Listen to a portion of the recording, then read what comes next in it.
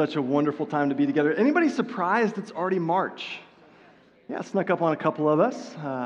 Just how that works, I guess. Hey, we are continuing in our series, The Collision. This is a season of Lent in the church. This is sort of the period of time as we look towards Easter.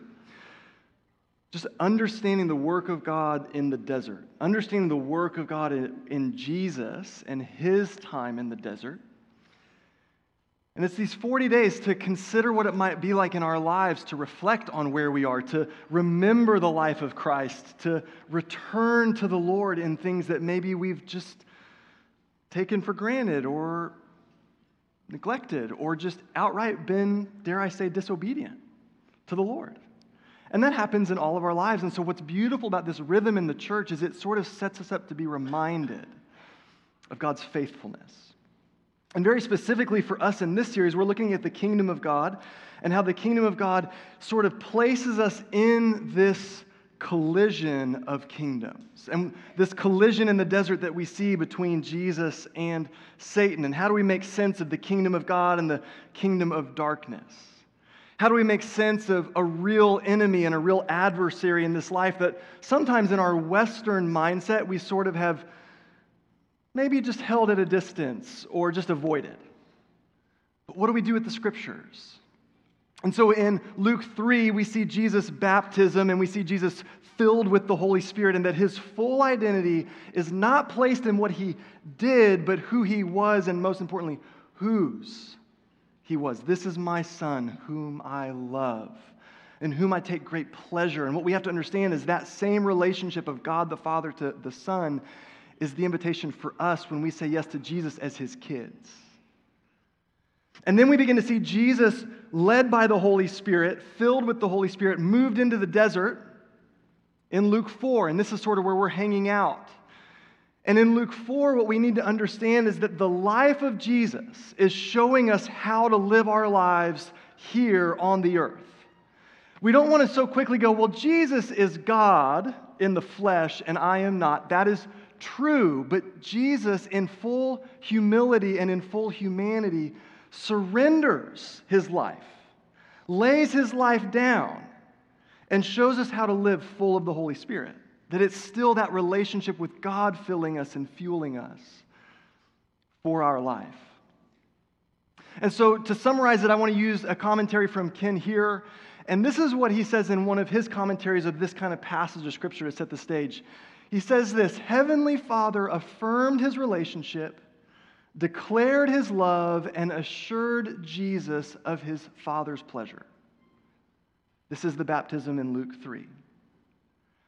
What a fire this must have kindled in the spirit of Jesus. Armed with the word from heaven, He was ready to begin His ministry. And the thought for today is that what we're going to see is God's word is life. And what we have to see in the way of Jesus is that it was God's word to Him that was His very life. And so just to remind us, we've been talking through this resource from George Ladd on the gospel of the kingdom. And this is sort of a summary statement. Again, just trying to catch us up, get us on the same page. It is the character of this age to choke out the working of the word of God. This age, he's talking about, is different than the age to come, or when we see new heaven, new earth, or heaven fully established. This age is the age we live in, where there is a collision. The spirit of this age is hostile to the gospel. This age is hostile to the gospel, and humans often yield in conformity to this age rather than surrender to the claims of the gospel.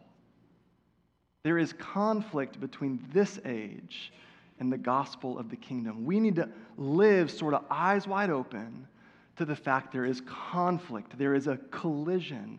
And what I think, if we just honestly look at our lives, I mean, I don't even have to talk about your life. If I look at my life tells me there is this collision. My life tells me there is a challenge within me to what and to who will I conform, and to how will I orient my life, and who will I be obedient to, and who has power and authority, and who gets to call the shots, baby? This guy. You're like, no. You're like, wait a second. You're like, let me tell you about the good news of the gospel. That's the collision. What I think is really helpful as I see the scriptures, as I see the life of Jesus, is this. Every life at some point is lived in the desert, where resources are low. Death is closer than it's ever been. And the circumstances tell you God is not present.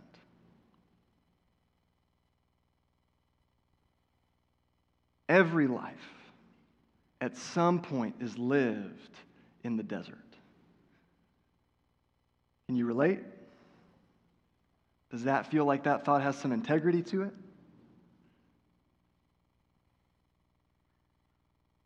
And what I want to remind us of is this: as we see the scriptures, as we see Jesus, as we see the work of the Spirit, I believe we navigate the desert just like Jesus, anchored in God's love and filled with the Holy Spirit. Because what's interesting is the desert sort of can be this picture for circumstances, and these circumstances where you're being tempted, these circumstances where there seems to be no life, these circumstances where it's loneliness, it's isolation, it's desolation. It's sort of like, I don't know many people going, I want a vacation in the desert with no water and no oasis. I want to live every day just parched, weary, just shredded. Like, no?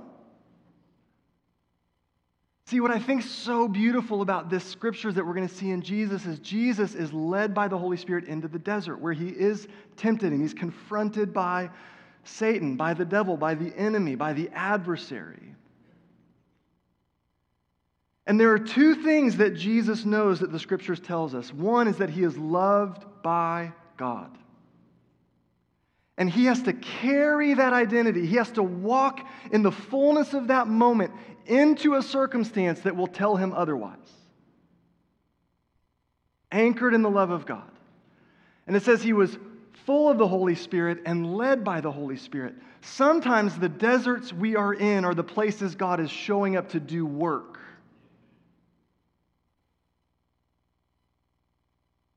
The deserts we are in are the places God is showing up to do work, and I don't always understand it, but what I think is this: in my own story, in my own life, I question if God is even with me, aware of me, or sees me, and what we have to be reminded is the promise for those who follow Jesus is God is in me.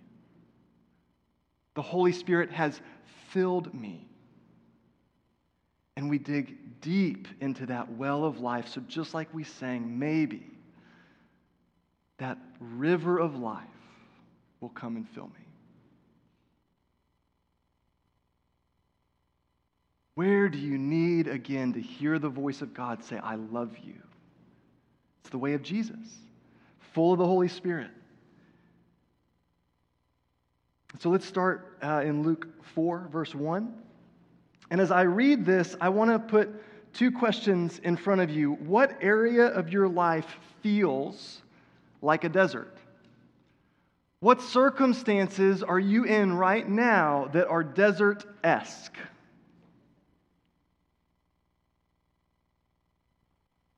The other question we have to be willing to come into God's presence with is, where am I being tempted? Where am I being tempted to live outside of God's kingdom and to walk in a different way?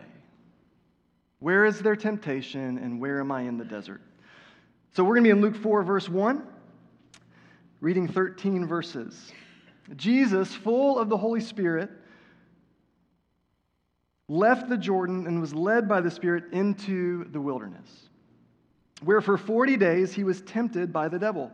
He ate nothing during those days, and at the end of them, he was hungry. I feel like that's a very relatable moment in the life of Jesus. The devil said to him, "If you are the Son of God, tell this stone to become bread." Jesus answered, "It is written, man shall not live on bread alone." The devil led him up to a high place and showed him in an instant all the kingdoms of the world.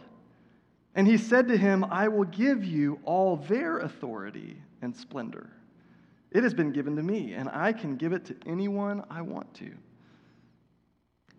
if you worship me, it will all be yours. It's a small exchange. Jesus answered, it is written, worship the Lord your God and serve him only. The devil led him to Jerusalem and had him stand on the highest point of the temple. If you are the Son of God, he said, throw yourself down from here, for it is written, he will command his angels concerning you to guard you carefully. They will lift you up in their hands so that you will not strike your foot against a stone. Jesus answered, it is said, do not put the Lord your God to the test. When the devil had finished all this tempting, he left him until an opportune time. He left him until an opportune time. There's so much that we can see in this text, but Jesus, full of the Holy Spirit, left where he was baptized, was led by the Spirit into the wilderness or into the desert. And we're going to focus on the first temptation today, which is the devil said to him, if you are the Son of God, tell this stone to become bread. Jesus answered, it is written, man shall not live on bread alone. There is a real and oppositional force that stands against the work of God's kingdom. Alan and I were talking, our founding pastor were talking, he said what this text should help us see is there is a real force that is in opposition to what God's up to. And we can work on the semantics, we can work on the different things, but there's this real and oppositional force, which I think just the eye test, the smell test, when you look at the world and you look at your own life, go, that actually makes sense. The work of God and the love of God and the life of God is in the mix, and there is also something other. There is something other. And so I'm just curious as we navigate this, how do we surrender to the claims of the gospel in our daily life? If there is an oppositional force against the claims of the gospel that's saying, hey, I'll give you what you want. Surrender to me. Bow to me. Prove who you actually are. Listen to my voice. Step into my way of living. How might we surrender? Not to that voice, not to that power and principality, not to that kind of possibility of conforming to the way of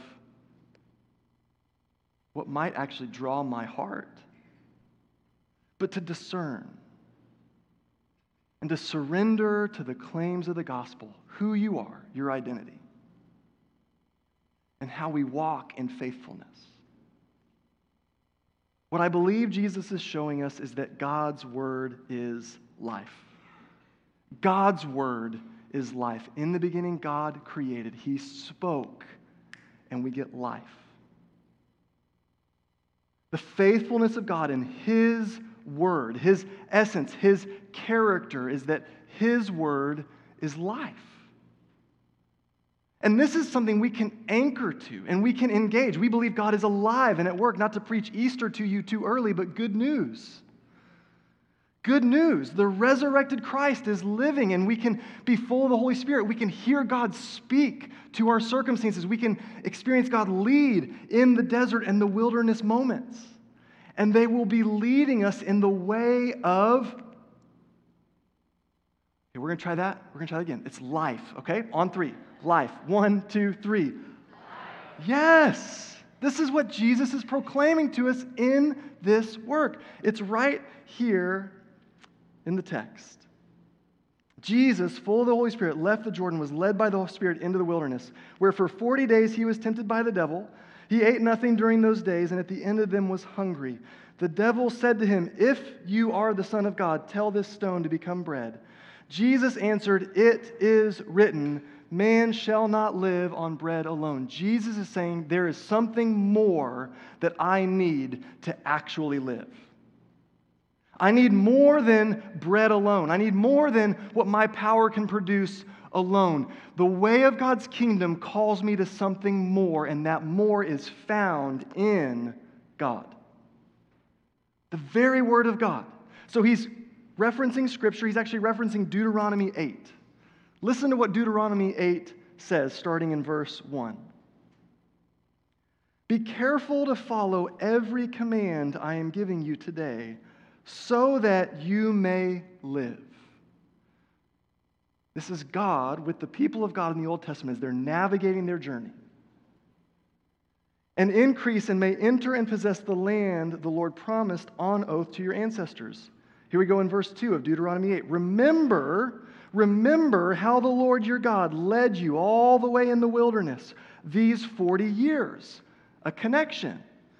To humble and test you in order to know what was in your heart, whether or not you would keep his commands. He humbled you, causing you to hunger, and then feeding you with manna, which neither you nor your ancestors had known, to teach you that man does not live on bread alone, but on every word that comes from the mouth of the Lord. This passage is a moment where Jesus is going, I'm a part of the family of God. I'm living in the history and the faithfulness of God. And there is this moment in the story of God that God could do things that we could not do. That in the moment of our need, God could speak things and produce things that we could not produce. In the same way I'm often humbled, in the same way I'm often tested, in the same way I believe I am nourished by my own hands. I am nourished by my own power and by my own strength. God again is saying, come, live, humbled, so that your heart is right in my presence. That you know the life you live is from the very life of God. We need a nourishment that goes beyond bread itself. In a day and time where there is affluence, there is sort of a culture where you can go get it, you can have all the things you want, it will not satisfy the depths of our soul that can only be satisfied by the very word of God saying, you are mine. Remember my story. Remember my faithfulness. There's a story that's been running long before us and will go for eternity. And Jesus is anchoring himself in that story. He's anchoring himself in that kingdom, and he's saying, Jesus says God's word is life. God spoke and God speaks. Jesus lived his life anchored in the scriptures and led by the Spirit. I think this is the discipleship journey I hope we would all see. He's rooted in the scriptures, Deuteronomy 8. I mean, I'm just going to be really honest. If I was being tempted this week and I'm getting this, I don't know that I'm quoting Deuteronomy 8. I don't know that I'm pulling that one from my heart and my mind. I might be pulling like John 10, the thief comes to steal, kill, and destroy. But you have come that I might have life. Jesus was anchored in the scriptures, in the character and the heart of God. This is good news. And he's also allowing the discerning work of the Spirit in his life to call the things he's been rehearsing for decades, scriptures he's read over and over again in community. And he's saying there is life because God is with us and God meets us, and he met the people in the wilderness and he provided manna. And he met their needs when they couldn't do it on their own. And it's humility. And it's a work of the Spirit. I love the humility of Jesus. He knows that his identity is that he's a child of God, and this humility that he has to walk in surrender with the Holy Spirit. So be like if we just kind of chronicled your life tomorrow. And they woke up, led by the Holy Spirit to work. You're like, couldn't you have read that? And they hit snooze and they rested in God's presence. Like, which one would you prefer right now? Like, what I'm saying is Jesus was led by the Holy Spirit. This needs to be the truth of our lives, that we just continue to go, God, it's your power, it's your strength, it's your life.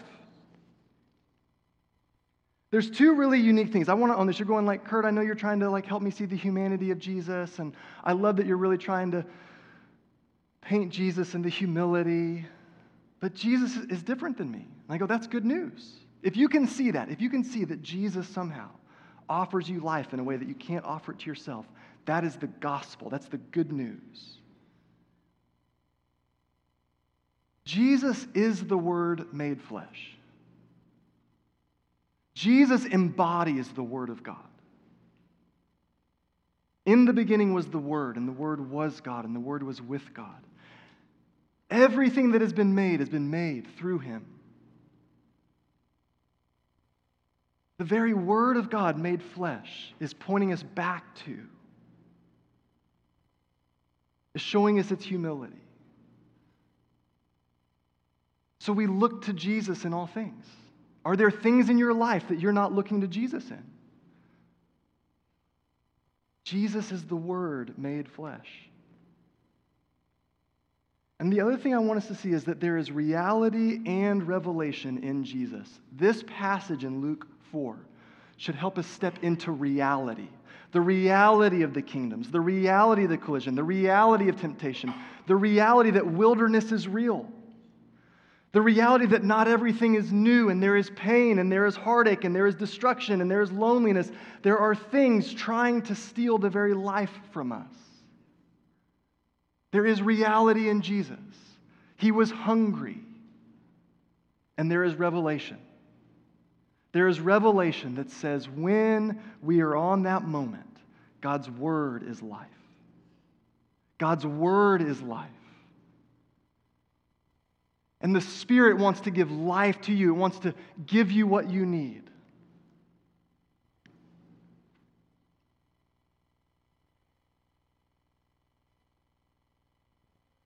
The thing that I think is so interesting here is we're going to see it as the progression goes, but the temptation starts with if. It's doubt. If. It's deception. So we have to discern. We have to regularly be discerning the work of God. In John 6, I'm going to jump to another part of the Scriptures. In John 6, Jesus is teaching, and he's anchoring again in who he is and the way of the kingdom. And he's teaching. It says, when they found him on the other side of the lake, they asked him, Rabbi, when did you get here? Jesus answered, very truly, I tell you, you are looking for me, not because you saw the signs I performed, but because you ate the loaves and had your fill. Earlier in John 6, Jesus feeds the 5,000, a miraculous feeding from a few loaves and a few fish. People are there, they encounter the miracle. Then Jesus goes and walks on water. That's cool. And then we get to this moment. Very truly, I tell you, you were looking for me, not because you saw the signs I performed, but because you ate the loaves and had your fill. Do not work for food that spoils, but for food that endures to eternal life, which the Son of Man will give you. For on him God the Father has placed his seal of approval. Then they asked him, what must we do to do the works God requires? Seems like a simple enough question. Jesus answered, the work of God is this, to believe in the one he has sent. To believe. Like all of life bursts forth from that reality. Like this should just take the pressure off. To believe in the one whom God sent. So they asked him, what sign then will you give that we may see it and believe you? Was the feeding of the 5,000 not enough? Was the walking on water not enough? What sign then will you give that we may see it and believe you? What will you do? Our ancestors ate the manna in the wilderness. Oh, interesting. As it is written, he gave them bread from heaven to eat. Jesus said to them, very truly I tell you, it is not Moses who has given you the bread from heaven, but it is my Father who gives you the true bread from heaven. For the bread of God is the bread that comes down from heaven and gives life to the world. Sir, they said, always give us this bread. Can you see that? Then Jesus declared, I am the bread of life. Then Jesus declared, I am the bread of life. Whoever comes to me will never go hungry, and whoever believes in me will never be thirsty. If we read Jesus in the desert, fasting and hungry, tempted in his power to feed himself and satisfy a moment that he needs, and we miss what the invitation is to all of us, is to eternal life, to the bread of life, saying, I will satisfy things you don't even know that you need satisfied. We are missing the invitation of the gospel. Jesus in the desert is showing himself faithful, is showing the character and humility of his heart, and he's setting the stage to say, I am the bread of life. No longer hunger in your heart, no longer thirst in your soul. Come and draw from me the bread of heaven. This is who God was. This is who God is, and this is who he will be for all eternity. Do you want to worship him? Do you want to worship him? If you want to worship him for eternity, come on in now. Engage that worship service now. Engage that surrender now and say, God, I am hungry. I am dry and thirsty. The world does not satisfy. My own power does not satisfy. Jesus reveals that we need more than we can provide in our own strength. In this temptation, Jesus is saying, I get it. We have to discern. But there is something we all need that goes beyond our own capacity to provide, our own power to produce. And I think what I love about Jesus is when I show up like this, and I show up absolutely worked by life, Jesus gets it.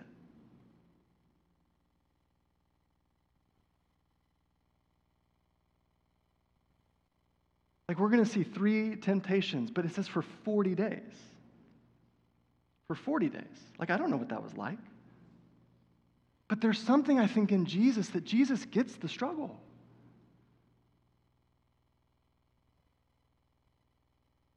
Jesus understands the story of 40 years in the wilderness, of 400 years.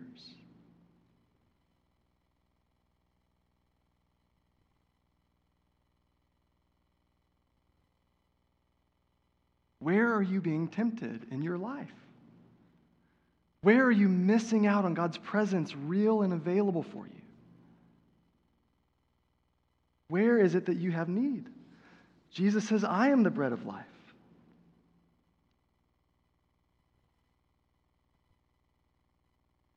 Here's what I think the invitation is for us today as I think about Jesus in that moment. What did Jesus do? How did Jesus apply the scriptures, and how did Jesus yield to the Spirit? I think what Jesus did is he remembered who God is. He remembered. He's recalling Deuteronomy 8. He's recalling the faithfulness of God. Same God. I think we sang about that this morning. Same God. You were provider then. Please be provider now. So he remembers and he recalls the faithfulness of God. I too easily forget. I just too easily forget. Where do you need to remember God's action and God's activity in your life today? And here's why we have to remember. I have to remember what God did because God's not doing it right now the way I think he should. God's not moving the way I want God to right now. Right now is a desert. I loved that, all-inclusive resort thing back then that God did, but I'm not so for this thing right now. I loved that story of God putting a check in the mail back then, but where's the check now? Don't you love I use vacation and financial affluence as examples? How economically American am I? I'm not, that's not judging you. We have to remember the heart of God. We have to remember the character of God. We have to remember we're not God. And turns out, God is good. And God wants to put manna or bread from heaven for your eternal goodness and life. Where do we need to remember? Where do we need to remember? I want to finish with one small detail.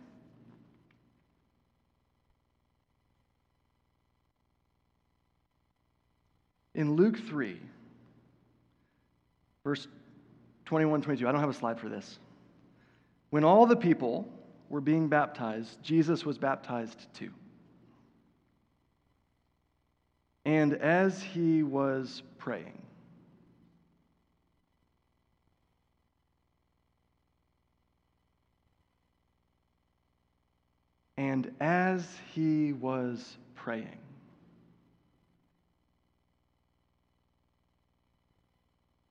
as he was making space to hear the word of God spoken to him in conversation, in humility, saying, "Oh God, my God, I need you. O rock of ages."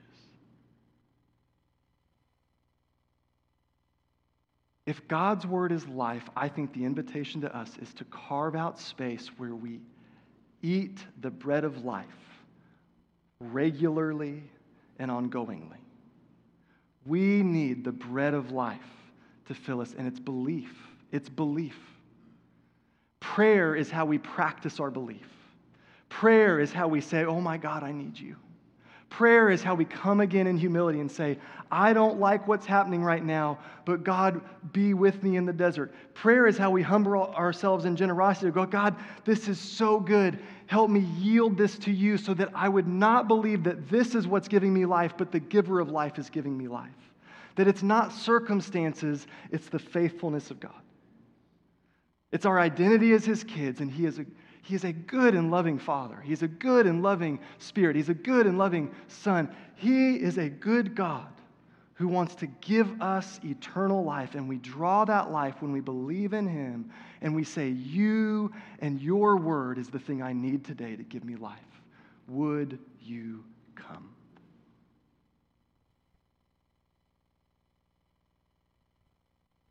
Temptation is real.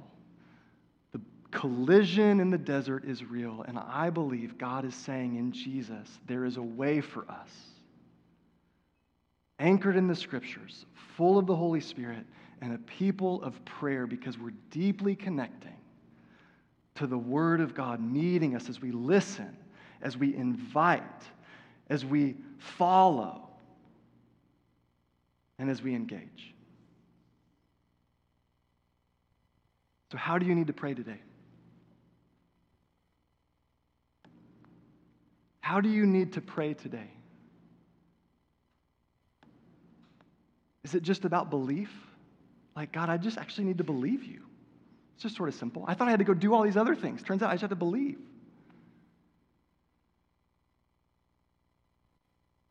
Do you need God's love? Do you need a miracle? Do you need comfort? Do you need compassion? Do you need peace? Do you need hope? Do you need healing?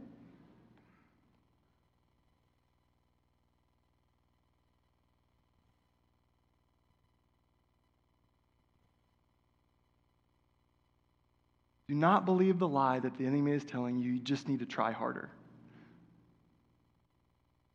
Turn stones into bread. It'll satisfy you.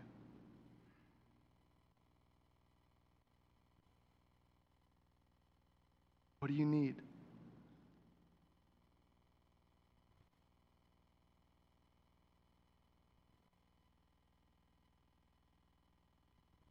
What do you need?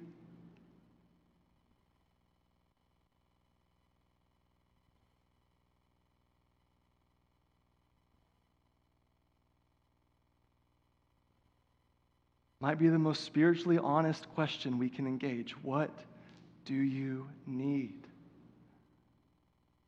So, God, we just hold space. Search our hearts. Search our hearts, just like you've done with people throughout time. Lower our defenses to the kindness of your Spirit.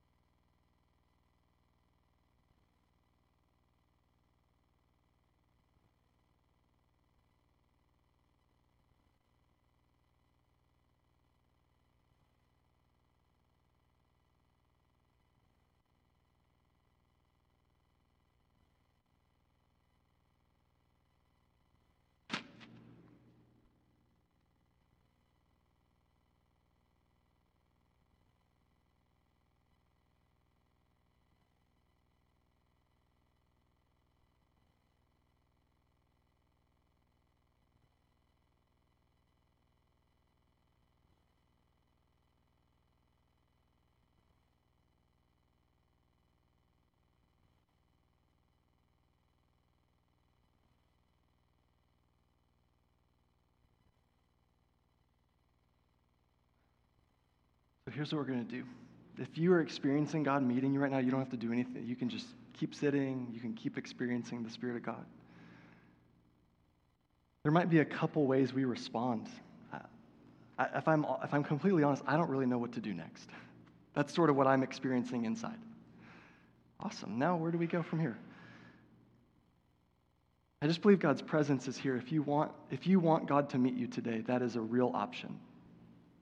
And I'm not even trying to say how that's supposed to happen. I just think when we posture ourselves in God's presence, God is kind enough to say, what do you want? What do you need? And we can get honest.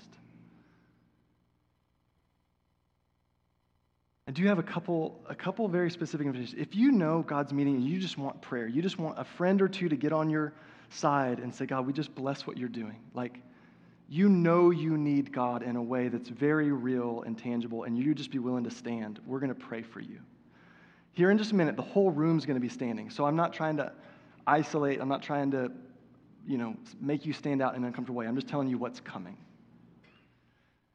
The other thing is, I do think there's something important. For some of us, we have lost sort of the simplicity of like, what God is inviting me to is to believe in him. And from that relationship of belief, then all the other stuff flows. You've sort of been struggling with all the other stuff. I don't pray enough, I don't read the Bible enough, or I'm trying to do this, or I'm trying to handle that. You're actually trying to handle it disconnected from God.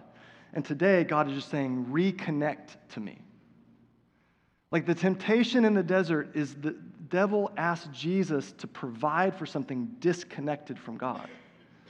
I think God is saying, reconnect to me this morning. If that just makes sense to you, that could be an expression of faith. God, I believe in you. Or, God, I'm just reconnecting to that being the source of my life, that you are the giver of life. Your word is life, and I believe in you. I believe in you. And you just need to stand today and go, that matters to me, to stand in belief and let the other stuff wash off. You know you have a need. You know that thing of believing is calling you forward. And I would say just anybody else who wants prayer, we're going to just ask you as a loving community, just if you're willing to stand first, you're going to stand, and then we're going to come stand next to you. We're going to just ask, if you know you're here today and you would love prayer, we're not going to do the come down front thing. We're going to go just stand where you are and then just move towards the people who are standing and say, is it okay if I put an encouraging hand on your shoulder?